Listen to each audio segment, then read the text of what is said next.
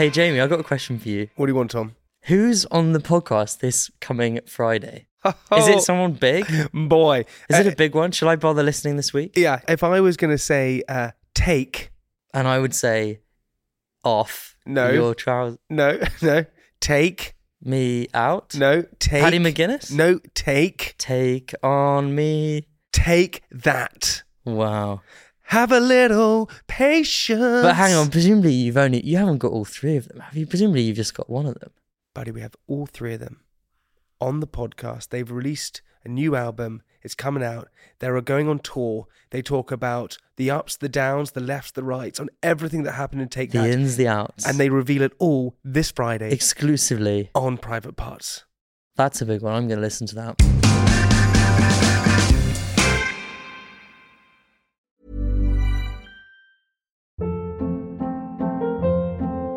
Hold up. What was that? Boring. No flavor. That was as bad as those leftovers you ate all week. Keke Palmer here. And it's time to say hello to something fresh and guilt-free. Hello Fresh. Jazz up dinner with pecan-crusted chicken or garlic butter shrimp scampi. Now that's music to my mouth. Hello Fresh. Let's get this dinner party started. Discover all the delicious possibilities at hellofresh.com.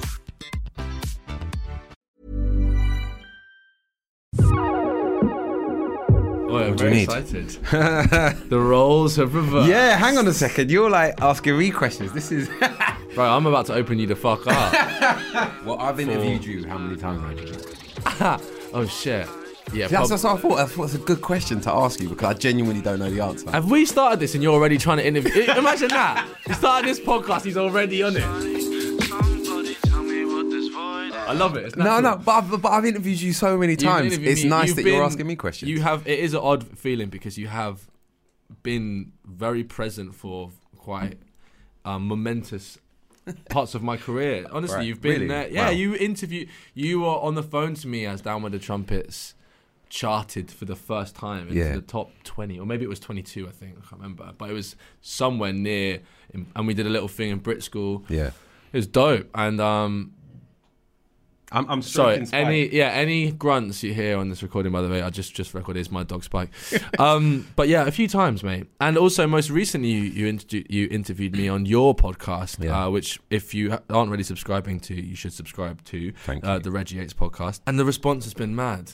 Yeah. And it's quite a bizarre feeling for me because I remember very, very consciously feeling like it was quite weird. Like, no, because like sometimes I feel like I don't have a filter. Right. And you asked me like a couple of open-ended questions, and I feel like it was like a bit of Pandora's box kind of thing. I love that though. I mean, I think that's part of the reason that the show is doing okay, I guess, because it's me and a group of pals and nothing is off limits. And you get a lot of people say that about their shows and about, we make the podcast where anything's okay to talk about. Genuinely, that's the idea. And the nice thing about having guests on, which we don't do very often. Right. Normally the show is just me and my mates chatting. Oh, okay. And we only get people on that we like or that nice. we find interesting. We can't stand you, but we find you interesting, which is why we had you on. Innit? I rate that. No, because you're a nice guy. You've got a lot to say, and you're also doing some incredible work with I'm Whole. I was so excited to have you on, and the reaction to me was huge. People saying, "Oh my God, he's amazing. Where can we find out more, etc." Oh, great. And I'm really glad that actually came through to you as well. Yeah, nice. Honestly, and to an audience that I would, that I hadn't had access to at that point. You forget people have observed me at different stages in my life. Some people are aware of things I've done. Some people remember me as a little teeny bopper and that. I love that phrase. Yeah, but such a visual. I don't know, teeny visual bopper. I don't know, label. but yeah, as like an 18-year-old, I was running around like completely. Like ADHD was just on full 100%. When my diet was awful. My Right. sugar levels were just up and down like a yo-yo. But you're in such a lovely place right now, a lovely space, should I say? It's just amazing to I'm witness. doing better. I am doing better. But this podcast is about you. So I want to say thank you very much for reversing, for doing exchange. Yeah. Because we haven't been going as long as your podcast, I don't think. And it's fantastic for us to have a guest of your stature. Oh wow! And very much the inspiration to me. Sometimes I play it down, but you're Reggie Yates, so it's blessed. Firstly, I want to shout out to anyone wearing a hat. Yeah, we're in an exclusive club on camera of 2 at the minute. So yeah, welcome to the VIP. Yo, that's the ish right there. I mean, have you done many podcasts when you're being interviewed? Yeah, a few. And it's always weird because, well, I think the closest thing to making a podcast for me, out of all the things that I do, is my documentaries. Because in the shooting, at least, not so much in the final edit, but I'm sure you know this, when you're making a documentary, you're making anything factual, you just go. You just have these conversations. You don't have questions. You're just interested in the subject matter, and you sit with someone and you talk unfiltered, and that then gets cut down into what ends up as the final film. Right. Those unfiltered, long conversations, long form conversations, shall I say, are what make up the podcast, and it's really, really nice. So going on other people's shows, it's weird being given the opportunity to talk non-stop and continuous about yourself. Yeah. Because I don't do it anywhere else, and I don't really like doing it. I don't know if I dislike it. I had it's just a weird. feeling. It's weird. It's not because I'm guarded or sheltered in any way. I think the default for us as Brits is to be overly humble, and you're very aware when you might be veering into showing off as a Brit. And as a Ghanaian as well, my mother and father were born in Ghana, and I was raised in a very strict Ghanaian household. It's similar in terms of the culture, which is that you don't show off, you don't talk about yourself too much, you don't say too much, you sort of hold everything down. So between the Ghanaian culture and British culture, I find it quite unnatural to talk at length about myself. Yeah. Which is why I found therapy difficult to begin with, because it's kind of like talk. So so you find it difficult in total, so there wasn't even like an intersection between like humility and emotional expression. It was just a total close down. Well, it's not even a shutdown at all. There definitely is a middle ground, but at the same time, it's just that thing of being aware, like, oh, am I saying too much about myself? Oh, am I bigging myself up too much? Oh, not occupying too much space. Kinda. So being low maintenance was seen as a yeah. It's a weird thing. Like when I started doing my podcast, I remember talking to a friend about the show, and she was saying, oh yeah, this person on the show talks too much. I was like, what do you mean? And she said, well, if you had a colour chart of the voices, there would be just one colour dominating it. And I was like, oh God, yeah. And I don't want to be a colour chart. I don't want to be that dominating colour in any conversation. I'd like to be the bit that comes in and out but makes the picture beautiful, if that makes sense. So, wait, hold on. Explain that again. Your friend said to you that she felt as though you would never want to be a dominant colour in a conversation. Yeah. Is that subjective? I guess. What would everything be considered? So you're looking at. I quite like that image actually. Okay, so if you're looking at a conversation as as you're like painting, and you just don't want to add too many brush strokes of one colour. Yeah. This conversation ideally will be red, yellow, red, yellow, red, yellow, red, yellow. Even though that's it's about those two colours don't complement. But you know what I mean. Horrendous. But you know what I mean, though. Well, the home and away for an Arsenal fan. But yeah, true. That's why my brain went straight away. Blue, yeah, okay. So it's red, yellow, red, yellow, red, yellow. You'd want it to be a bit of both. You don't want it to be just red and then a little bit of yellow and then red. That's not a conversation to me. Think I'm in love with a singer, yeah, but I want to get richer. Life threw me a bag of lemons. No wonder I'm bitter. You feel as though there's a pressure from not only your British heritage but your Ghanaian heritage to not take up too much space. Yeah, to be humble, really. See, I think those are two different things.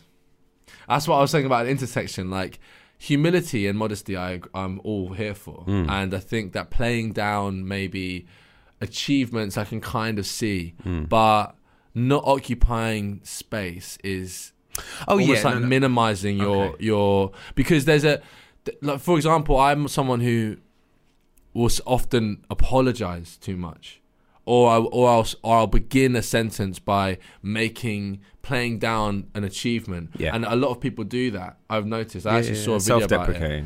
Yeah, so it's kind of like, when actually there shouldn't be a shame, especially around people who you love, and just being like, I feel great about what I've done. Yeah, I've always struggled with that. Well, it's finding the balance, isn't it? And I'm still a work in progress in terms of that, striking that balance of talking openly about the things that I've done and that I feel that I've done well, and being aware of being a bit too loud about some of your achievements or some of the things that people might put you on a pedestal for. So yeah, it's just being aware. And I think given the lane that I'm in now, that's tough, man. Yeah, it's difficult. It's a difficult balance to strike. But yeah, I think part of the reason why it's so on my mind is because the lane that I'm in now, or known for most now, which is making factual programming, usually speaks to quite important topics and subject matter and things that people really care about. So when you're constantly being pat on the back for your work in a field that you're not an expert in or that you're not the subject of, right, you kind of have to juggle that praise in quite a careful way. Because if someone says to me, oh my God, I loved your documentary on homophobia within the Black and Asian community and the communities in the UK, it's like, okay, that's very kind, thank you, but I didn't really do much outside of ask the right questions.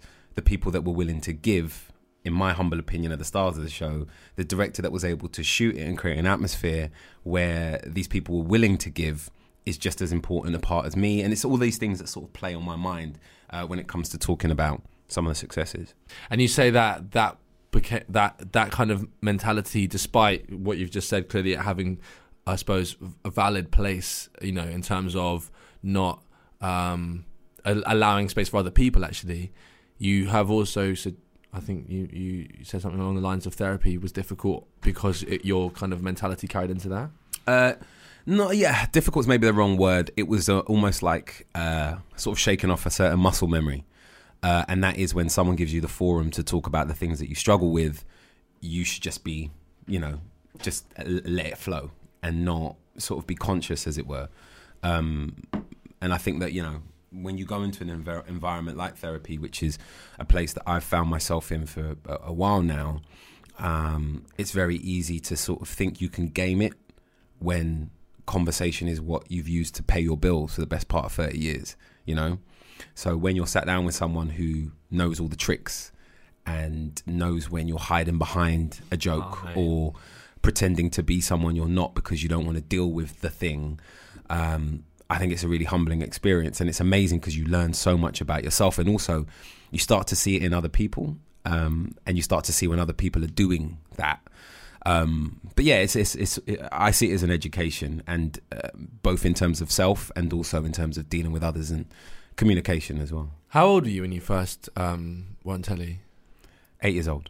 8? Yeah. What were you doing when you were 8? The first thing I did was Desmond's. It's funny actually because weirdly there was a clip of it on TV the other night. Now I don't watch the show, but that's another conversation. It was on the Big Nasty show, and they had Zawe Ashton as a guest. Yeah, we just did Zawe Ashton on the last. Right, Zawe's my co-D. We did our first ever job together. So they showed a clip of her first job, which was Desmond's, which happens to be a Channel 4 show, and it was her and I who playing brother and sister. It. Oh wow! But yeah, we went to primary school together. Like I've known her for as long as we were in the same drama group, so we started out as kids together. Well, actually, we knew that because we told her that you were next, and she said to go fuck yourself. I joke. No, that's dope, man. That's dope. I mean, dude, to be in a spotlight from 8. I mean, I grew up watching you on Smile. Mm-hmm. How old were you when you were doing Smile? We started that when I was 18.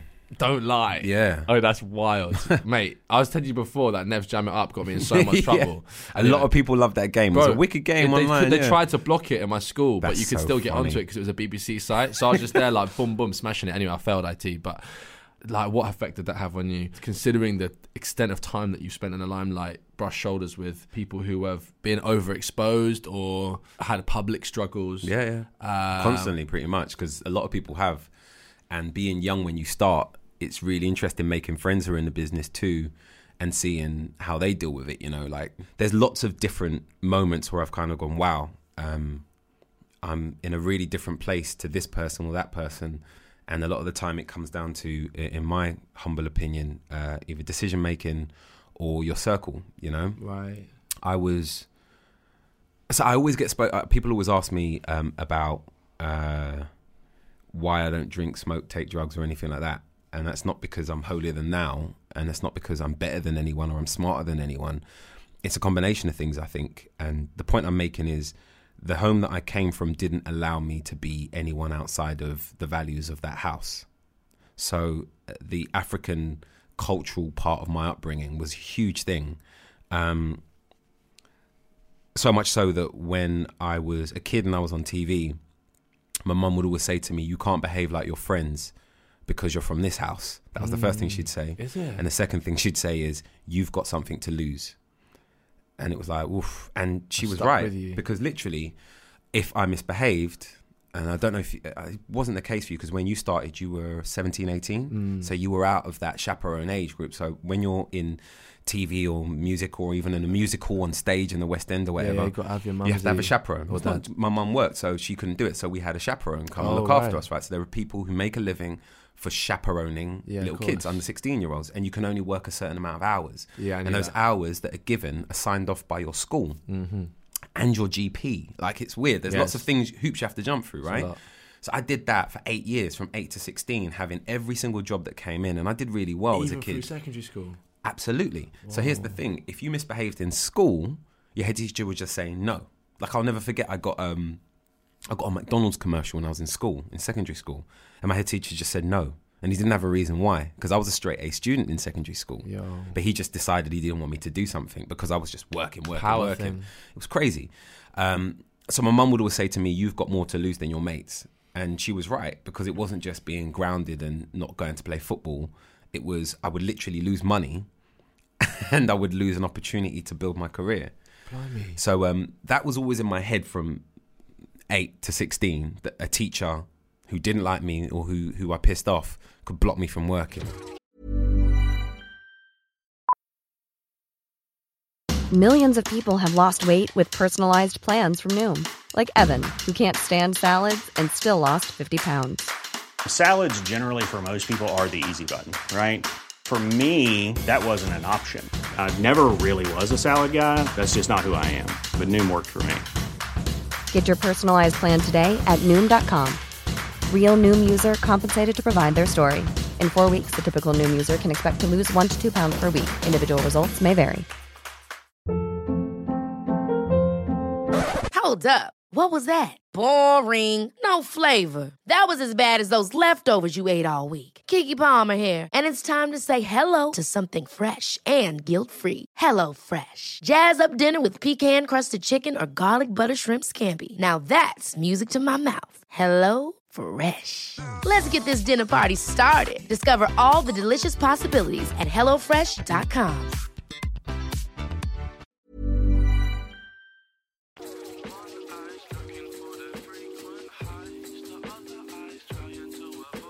You've been sober your whole life. Love it. I love it. But do you think actually that must have really held you in good stead to survive what I'd say is almost I don't know what it is, that feeling of being exposed to, that's a big thing, to be in the spotlight for so long. That must have really helped you. It's weird, to just be able to have that stability. It's difficult because I don't want to come across as being very black and white about it, but I have to sort of go back to the beginning to answer that question properly, because I've always sort of seen it in a very clear way. And I think a lot of that comes from the way I came into the business. Yeah. So I started out as a kid, and all I've ever known is the parameters in which I came into the business, and that was what I was being told at home: don't fuck up. Yeah. Because if you fuck up, this stops now. And I loved it so much I didn't want to fuck up. Yeah. And then also the place in which I trained. I say trained in inverted commas because I never went to a stage school. I never went to performing arts school. I went to a local community drama group called Anna Share. Anna Share was £2.50 a lesson. My first book that I wrote is dedicated to Anna. It was just a thank for Anna Share, thank you, because she gave me this career. This is an incredible, incredible woman who was a matriarch for an entire community. And so many of us went through Anna's. It was a cheap theatre that you went to. I paid £2.50 a lesson. And because I was so much of a little prick and so much of a little show-off, I got on what they called the casting card quite quickly. And then I went up for auditions, I went for castings, and then I got work. Yeah. And I've worked consistently since. And I've been incredibly fortunate to work for such a long time, but I couldn't have been more blessed than to have gone through Anna's, because above the doors at Anna's was a sign that said there's no such thing as star or fame. Nice. And then on one side of the wall there was a poster of India, and it had Mahatma Gandhi, and the other side was a poster of Africa, and on the other wall you had Martin Luther King quotes. And from the age of 8 we were drilled to be grateful, Whoa. to understand humility, to look at philosophy, to look at poetry, to understand quotes, and all of these things went in. Think I'm in love with a singer, yeah. I'm bitter. How did you know you wanted to perform at 8? Like, surely there was something that led up to that. Yeah, my dad's a musician, and my mum definitely isn't. She isn't creative particularly, but I'd watch Jackie Chan, and then I'd get 7 or 8 kids from the estate to my bedroom. I'd charge them 20p, and I'd do kung fu lessons. Really? And you didn't know kung fu? Didn't know. I'd watch the movie. I'd have 2 radios. I'd have my mum's ghetto blaster from the kitchen, a little blaster. But why? That Uncle George did. It's just, I want to get to know, but there's a thing in you. Let me get to it, right? So what I'd do is I'd have one radio on this side, and then I'd have another ghetto blaster on that side, and I'd turn up one radio, turn it down, do a link, and then turn up the other one, right? To go from song to song. So I was going in between songs, and I'd like play radio station on my own in the room. And my mum, off the back of seeing this, knew that I had this energy and needed to do something with it. So in my humble opinion, right, some people are born with a need to connect, right? And my mum believes that everybody's born with a gift, and I agree with her. And some people are born communicators, and some people just aren't. Some people fake it, some people learn it, but some people are born with it, right? I'm not saying that I'm a born communicator, but I'm definitely someone who enjoys performing, I guess, who enjoys not the spotlight so much, because I don't need it. If I'm at dinner with a group of friends, it doesn't have to be about me. I don't need the spotlight, but I definitely get off on that thing that happens in a room when everybody's having a good time. Yeah. So like, are you an only child? No, I'm one of 7. 7? Yeah, there's a lot of us. How many? And I'm not the youngest or eldest. Were you in the middle? 3rd oldest. So that when there's all in the same yard. No. Sort of blended, but there's 7 of us. So like whenever there was a house party or whatever, I would take the mic and I'd put on a record and I'd introduce it or whatever. Yeah. And that was me from being a kid. And I'd see the reaction I'd get, and I'd be like, this is sick. I want to do this more. And it didn't feed something in me, but it did. You know, it didn't make me. Yeah, it didn't make me need and crave attention, because I've never got off on that.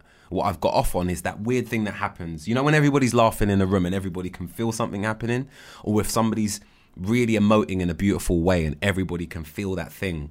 Even as a kid, I recognized that was like a superpower. So that, I think, is what drove me to do what I do. Very impressive. It's not impressive. It's just... Well, I mean, look, all that imagery and almost childish excitement just leads me to ask the next question, which is, what's the lowest point in your career? Like, you were in your worst period of mental well-being, perhaps. It might not be to do with your career, could be. Yeah, it was when I went for a breakup. I was engaged, and I had to keep working even though I was at my unhappiest. And that was really tough, because I think there's an expectation that you're always going to be okay. I was talking about this today, actually, with Bubba, who's on my podcast, about my friend Bubba. And I think when the perception is that you're successful, that you've got it all, you've got a nice wardrobe, you've got a nice car, you've got a nice house. You're on TV, people see you and they love you. People like your social media posts. From an outsider looking in, you live a perfect life. Everything goes well. Whatever you do, people say, oh, he's great. I love him to bits. But when you have some sort of personal turmoil, like, you know, I've had issues with my family, I've had issues in relationships and so on and so forth. And this was particularly difficult for me because there's only so much you can say publicly when you're a private person, you know? And as a massively private person, if you are in a situation that is private and it becomes public, it's very difficult to navigate that, especially when you're not being spoken about in a favourable way. So to have to sort of... Was it made public, this whole situation? Yeah. Oh, I didn't know. To be... I'm glad that's the case. Okay. To be in a situation where you actively have never and will never publicly speak about a personal relationship, let alone a romantic one. Yeah.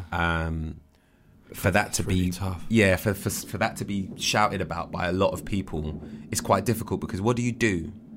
So battling with that while making quite difficult documentaries about other people's pain was tough. So that was one of the most difficult times I think that I've had to deal with.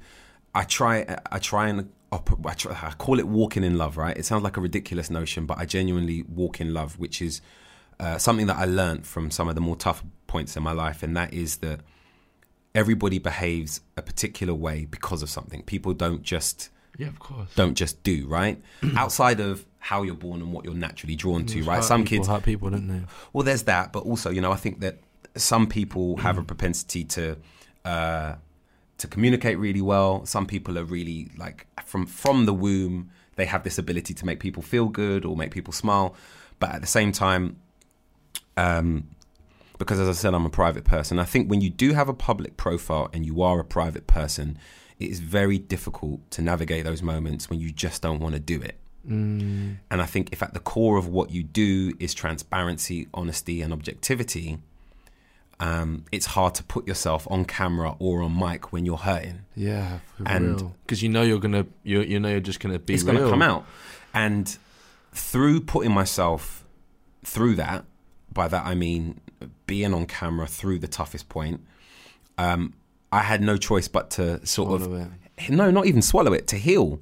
Oh, right. Yeah, and to heal that's while what you're making meaning about the walk in love thing. So it's like you were utilising your space to reflect back on the situation. Exactly. And also, amazing. The walk in love thing for me really comes from this idea of trying to understand why people behave the way that they do. To see past the anger and see past the frustration and understand where it all genuinely comes from. A friend of mine and I had a conversation recently about forgiveness pertaining to this exact situation, right? And he said to me, he's an amazing guy, an actor. I'll say who he is. His name's Nicholas Pinnock. He's one of the nicest men alive. Nicholas, if you're listening to this, I love you, brother. You're an amazing person. Shout out, man, like Nicholas. Shout out to Nicholas Pinnock. He's one of my good friends, and he's like a big brother to me. Nick dropped a bomb on me in terms of forgiveness, and that was that when you're really struggling with somebody's behavior, the best way to forgive them is to imagine them as the person they were when what caused their behavior happened. Trust me. Right? So in my situation, I was instantly transported back to this person as a child, and you can't be mad at a kid. That's so real. Right? So I forgive the kid because the kid is still alive. The kid is still in that person, and the kid is the loudest voice in that person's heart and mind. So for me, forgiving that child that didn't grow up is way easier than trying to argue with the adult who I'm faced with. 100%. So to walk in love, to me, a huge part of that is forgiveness. I've never got to tell this story on the podcast purely because it's kind of a little bit disconnected, but I just think with you speaking about forgiveness, it's an interesting thing to share with you.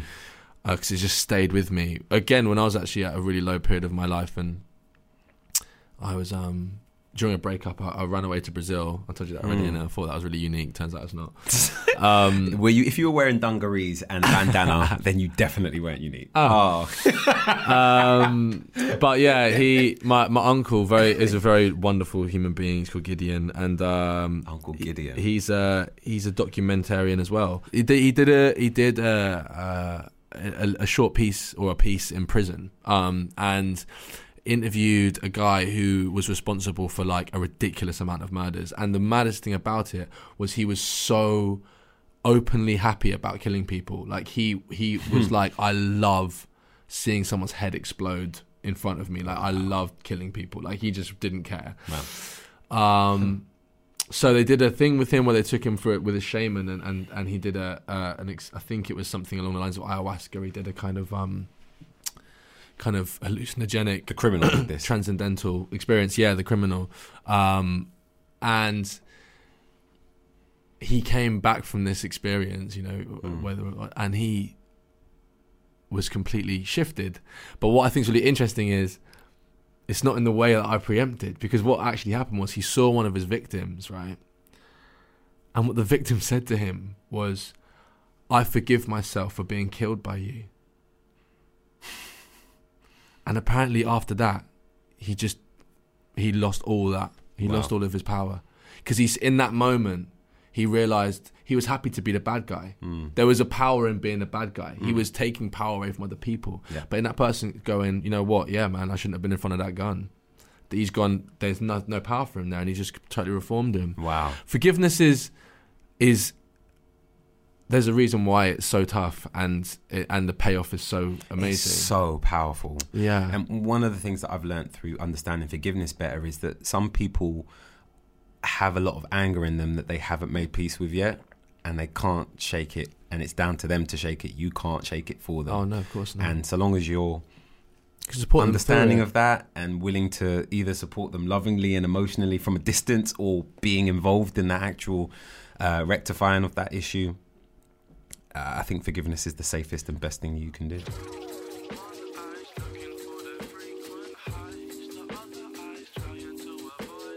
Was there a moment when you were like, because like I was saying to you on your podcast, I literally had a panic attack. Yeah. And was like, oh, something's not right here. Was there like a moment like that for you, or was it just preempting something? No, I've been really fortunate to have mentors around me from quite a young age, and I refer to them as bits of dad.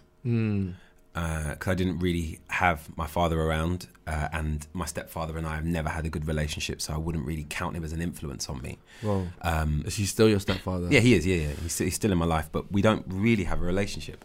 And as a result of the years I spent with my mother prior to her meeting my stepfather, she gave me this set of tools that helped me identify what a good role model actually was, which I only realised in hindsight was beautiful, the way that she would talk about good men and the right kind of man that I need to be around. Right. And as a result of those tools that she gave me, which I only realised later, I chose mentors who were the bits of dad that I needed to sort of grow in a healthy way, I feel. So like I had someone who would talk to me about finance, someone who would talk to me about football, someone who would talk to me about girls, someone who would talk to me about telly. And these were all different men. Bits of dad. That were just amazing bits of like the perfect dad, I think. And that's great. Are you working on that as it's a book? It's a book. Sweet, it's a book. I've got to say, because that's dope. You know what I mean? I've spoken about it too much now. Someone's probably going to write before. No, if they do, good luck to them. Listen, we'll do a version with that, because that's a bad boy idea. Yeah, no, but well, you can't, because it's your life. No one's going to steal that. Like that's quite a unique experience. Yeah, no, for sure. Some of us have been laboured with the same old clunky dad. No, I'm joking. Sorry. But he's going to love that. Oh, he's all right. He's all right.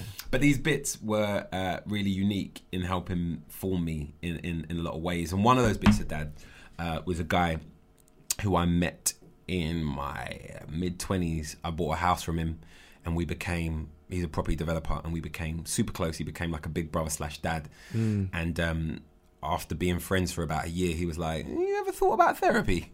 And I was like, oh, why'd you say that? And he was like, yeah, you should probably speak to someone. I was like, what's wrong? I was like, no, you just need to speak to someone. And quite quickly, we sort of head on, my therapist and I went into some of the more difficult things that I hadn't quite dealt with yet. And then once we were past that, it was more about maintenance. And I say past... You're so good at not mentioning the things that you hadn't dealt with. It's like almost like it's no people. If you want to know, I'll tell you. Yeah, I'd love to. Yeah, no, absolutely. I had and I say had because it's past tense. I had a difficult relationship with understanding.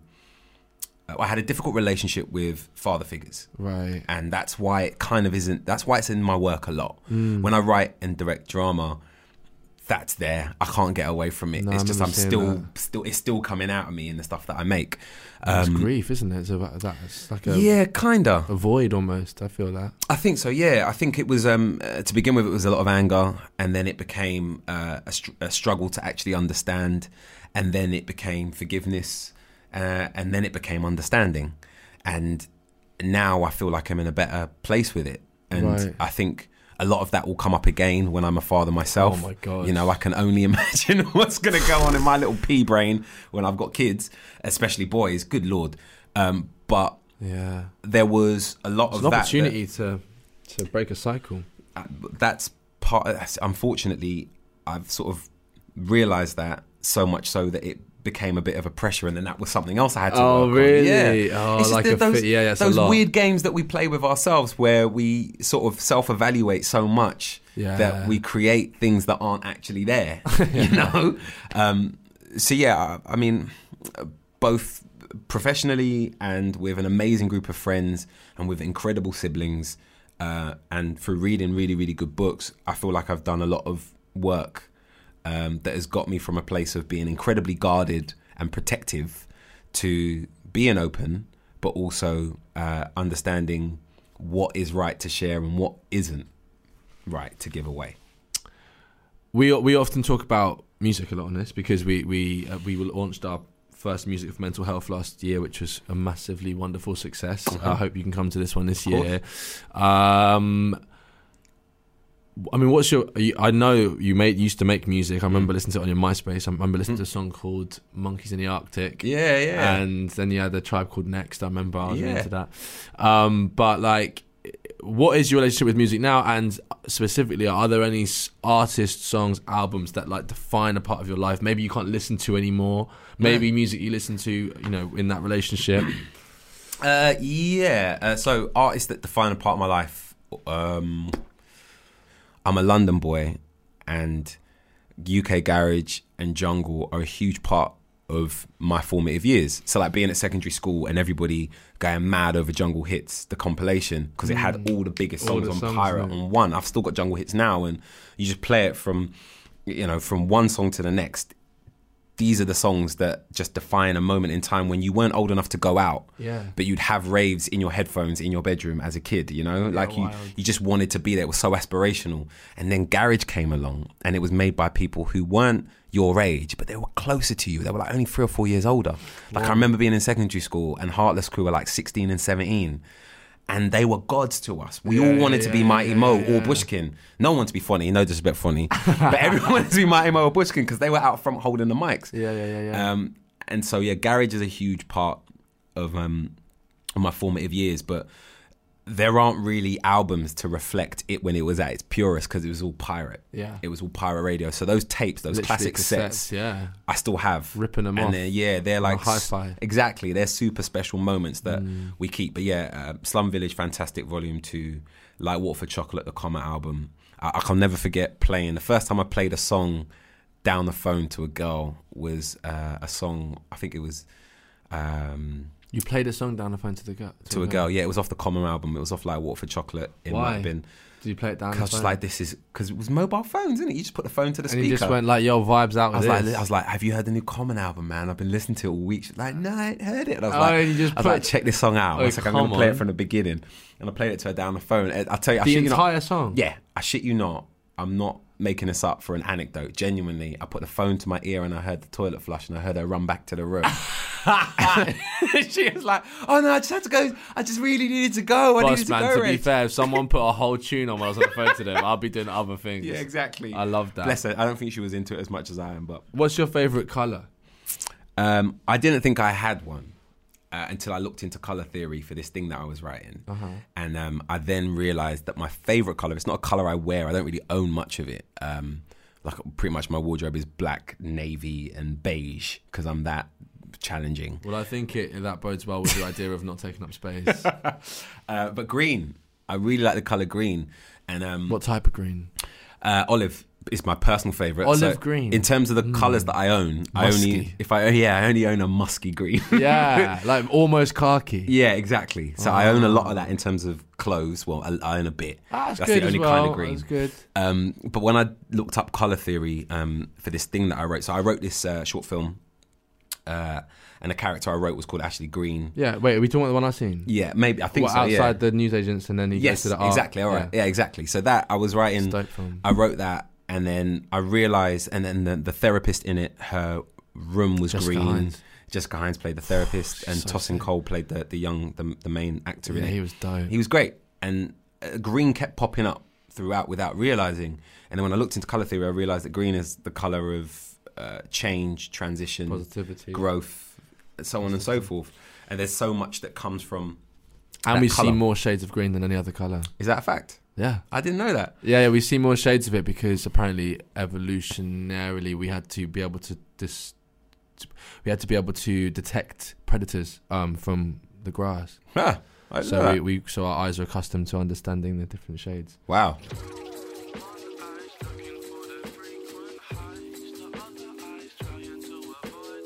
going back to your life. Yeah. What do you think's been your best period of mental well-being? I think the periods of growth, really. There's nothing better than a light bulb moment. And when you have a moment where... Epiphany, if you will. Absolutely. When you have an epiphany, it's like the best thing in the world. And I'm really lucky enough to have had several of those over the years. Realising that it's not about you thing, having that moment was a beautiful thing. That was a real light bulb moment for me.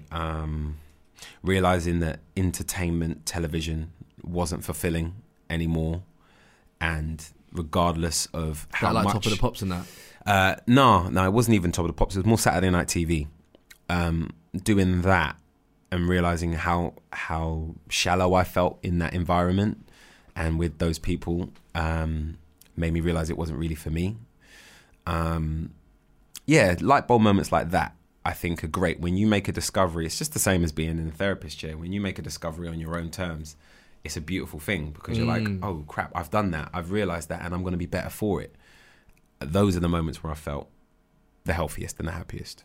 So if you had an opportunity to actually give some advice, encouragement to a truly young person who is developing what will then be their inner selves, what would that advice be? Be kind to yourself, man. I think love yourself is overused today, but it's really important. Understanding forgiveness has been a huge breakthrough for me, and it's recent, which is why I'm really glad I've spoken about it today. You know, understanding the person frozen in time that has caused the behavior that maybe doesn't work with you or with me or whatever. Understanding that person and forgiving that person has been a really, really important tool to me. But in terms of advice to both my younger self and to young people listening, younger than me, because I'm cracking on a bit now, is just starting, mate. Yeah, well, seriously, is just love yourself. Yeah, and it sounds really blanket and easy, but there's a lot to that. You know, the idea of knowing that you're enough is a huge thing. Also, having the balls to say, I don't need anybody else today is a really, really beautiful thing. Having the balls or having the vagina? That's the real question. Having the propensity. Yeah, having the gender fluid privates. I get the point that I'm making. To have the courage is about essentially knowing yourself and loving yourself. And I think through loving yourself, you get to know yourself. Yeah. Knowing that you can be okay on your own. And one of the best bits of advice I've had from my more recent therapist and someone who I still speak to now is he calls it leaning into your shadow, like getting to know your shadow. Yeah, for real. And that was a real breakthrough for me recently. This idea of being celebrated at your best self is something that we all are, right? When you're on and when you're firing and you're funny and you're fun to be around, and you know, and you've showered and like you're your best self. Yeah. Everybody wants to talk about you. Everyone wants to celebrate you. Everybody wants to put you on camera or quote you or write about you. But when you're struggling, right? I've always been scared of failure. Right. Yeah. And I've been scared of. In the past, I was definitely scared of transparency for fear of appearing weak. And those are all things that have changed in my life and things that I've worked on. I think I'm transparent now. I don't have anything to hide. Obviously, there are certain things I won't talk about publicly because they don't just affect me. Yeah. There are certain names I won't mention because I respect other people's privacy, and also I need to get better at that. Yeah, but it's that thing of understanding when a story isn't yours to tell. Trust me. You know? So if ever I seem guarded or a bit sort of shaky about how I talk about things, that's the only reason why, because of respect for other people. But that's real. For me, it's always been about failure and fear. Those are the two things. And getting to the point where you know that failure is actually a key and integral part of success was another one of those light bulb moments. Like, if you don't know what failure tastes like, how do you know what really succeeding actually is? Trust you know? me. And that works in every element of your life, from professional relationships to romantic. You know, you have to fail. Otherwise, you can't identify what success looks like. And as someone who has always sort of looked around and drawn inspiration, not a blueprint, inspiration from the things that I see, it's lovely to have that clarity as to what I should be looking at and what I should be drawing inspiration from. So, I think if ever there was a shadow, it's that. And to answer your question, to the younger version of myself and to the young listeners, I'd say get to know your shadow. Be as comfortable with yourself at your worst as you are with you at your best, because then you are in the driving seat. That's hard. Genuinely, I think if you're able to control how you feel because you know both sides of the coin, no one can determine who you are in any one moment.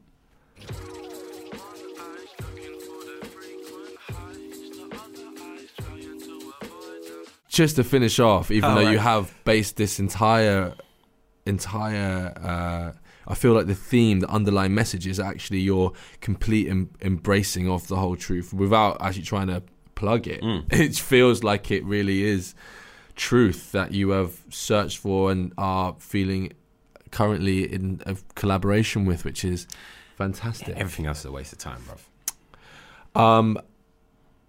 But quickly, we have another thing called Whole Hour. Given an hour to be separate from, say, the world of technology, how would you spend your time? Reading a book, listening to good music. I like to walk. Yes. Since we spoke about this on the podcast, actually, you know, when Apple introduced that screen time thing, it made us all very aware of how much we look at our phones. But the thing I really like on there in terms of those stats is when it shows you how many times you pick up your phone. Yeah. On average. Yeah. It made me feel sick. Really? So, what was yours? Last time I checked, so on this last week, on average, it was 145 an hour. Really? Times I pick it up, on average. Yeah. It's terrible. That's a lot. It is a lot, but again, it's difficult. I know, but I don't know. I think don't be too hard on yourself. I think like there's, you're in the business. Well, I was about to give myself a little squeeze because I was going to say I do a lot of my work through my phone, so I reply to emails all day. Yeah. Weirdly, a lot of business is done on WhatsApp now. So like, I'll talk to producers, I'll talk to directors, I'll talk to my podcast team, I'll talk to everybody on that. So I am picking it up a lot, but I want it to be at least half that.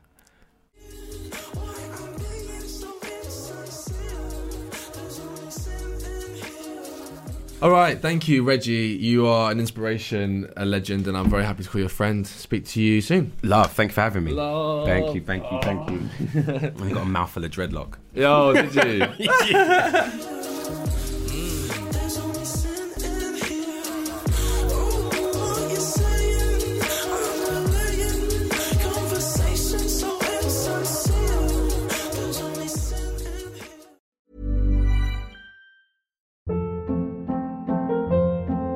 Hold up. What was that? Boring. No flavor. That was as bad as those leftovers you ate all week. Keke Palmer here, and it's time to say hello to something fresh and guilt-free. Hello Fresh. Jazz up dinner with pecan-crusted chicken or garlic butter shrimp scampi. Now that's music to my mouth. Hello Fresh. Let's get this dinner party started. Discover all the delicious possibilities at HelloFresh.com.